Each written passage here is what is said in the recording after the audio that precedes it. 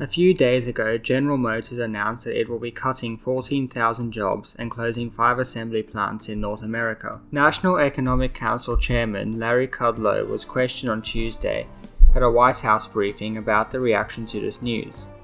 Kudlow said that there may be additional comments coming in the next few days, and also hinted that Trump may consider removing the electric car subsidies. This response may be due to the fact that the GM job cuts are due to a restructuring initiative to focus more on higher growth areas of its business, such as driverless and electric vehicles.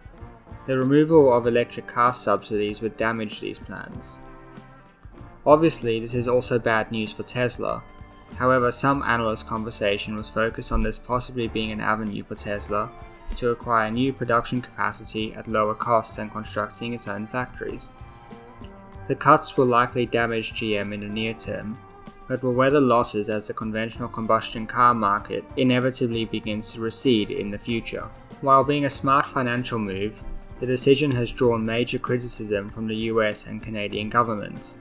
The plant in Lordstown, Ohio, which will be closed, is particularly contentious. This was a battleground during the 2016 presidential election, where Trump promised to protect US car-making jobs.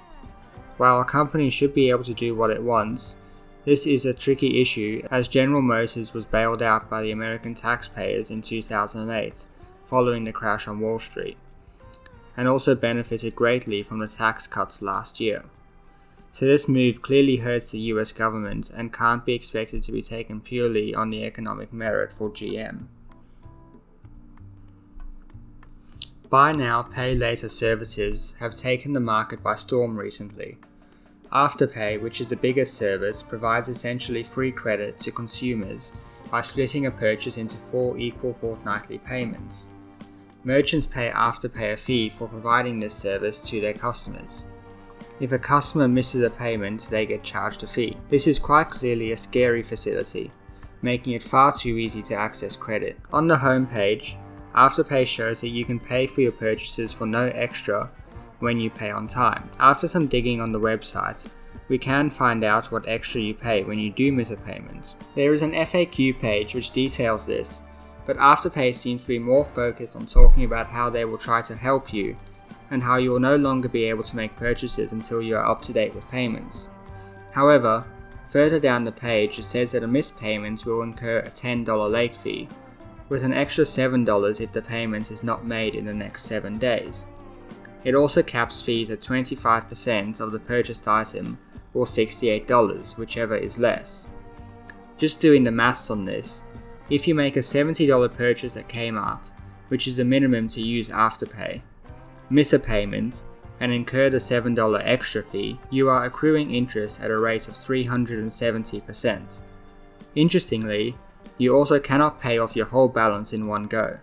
You must pay each installment individually, although this can be done at the same time in separate transactions. However, with more than 5 different services available, and a credit check not being required on any of them, a consumer who is blocked from making extra purchases on Afterpay can simply move to another service.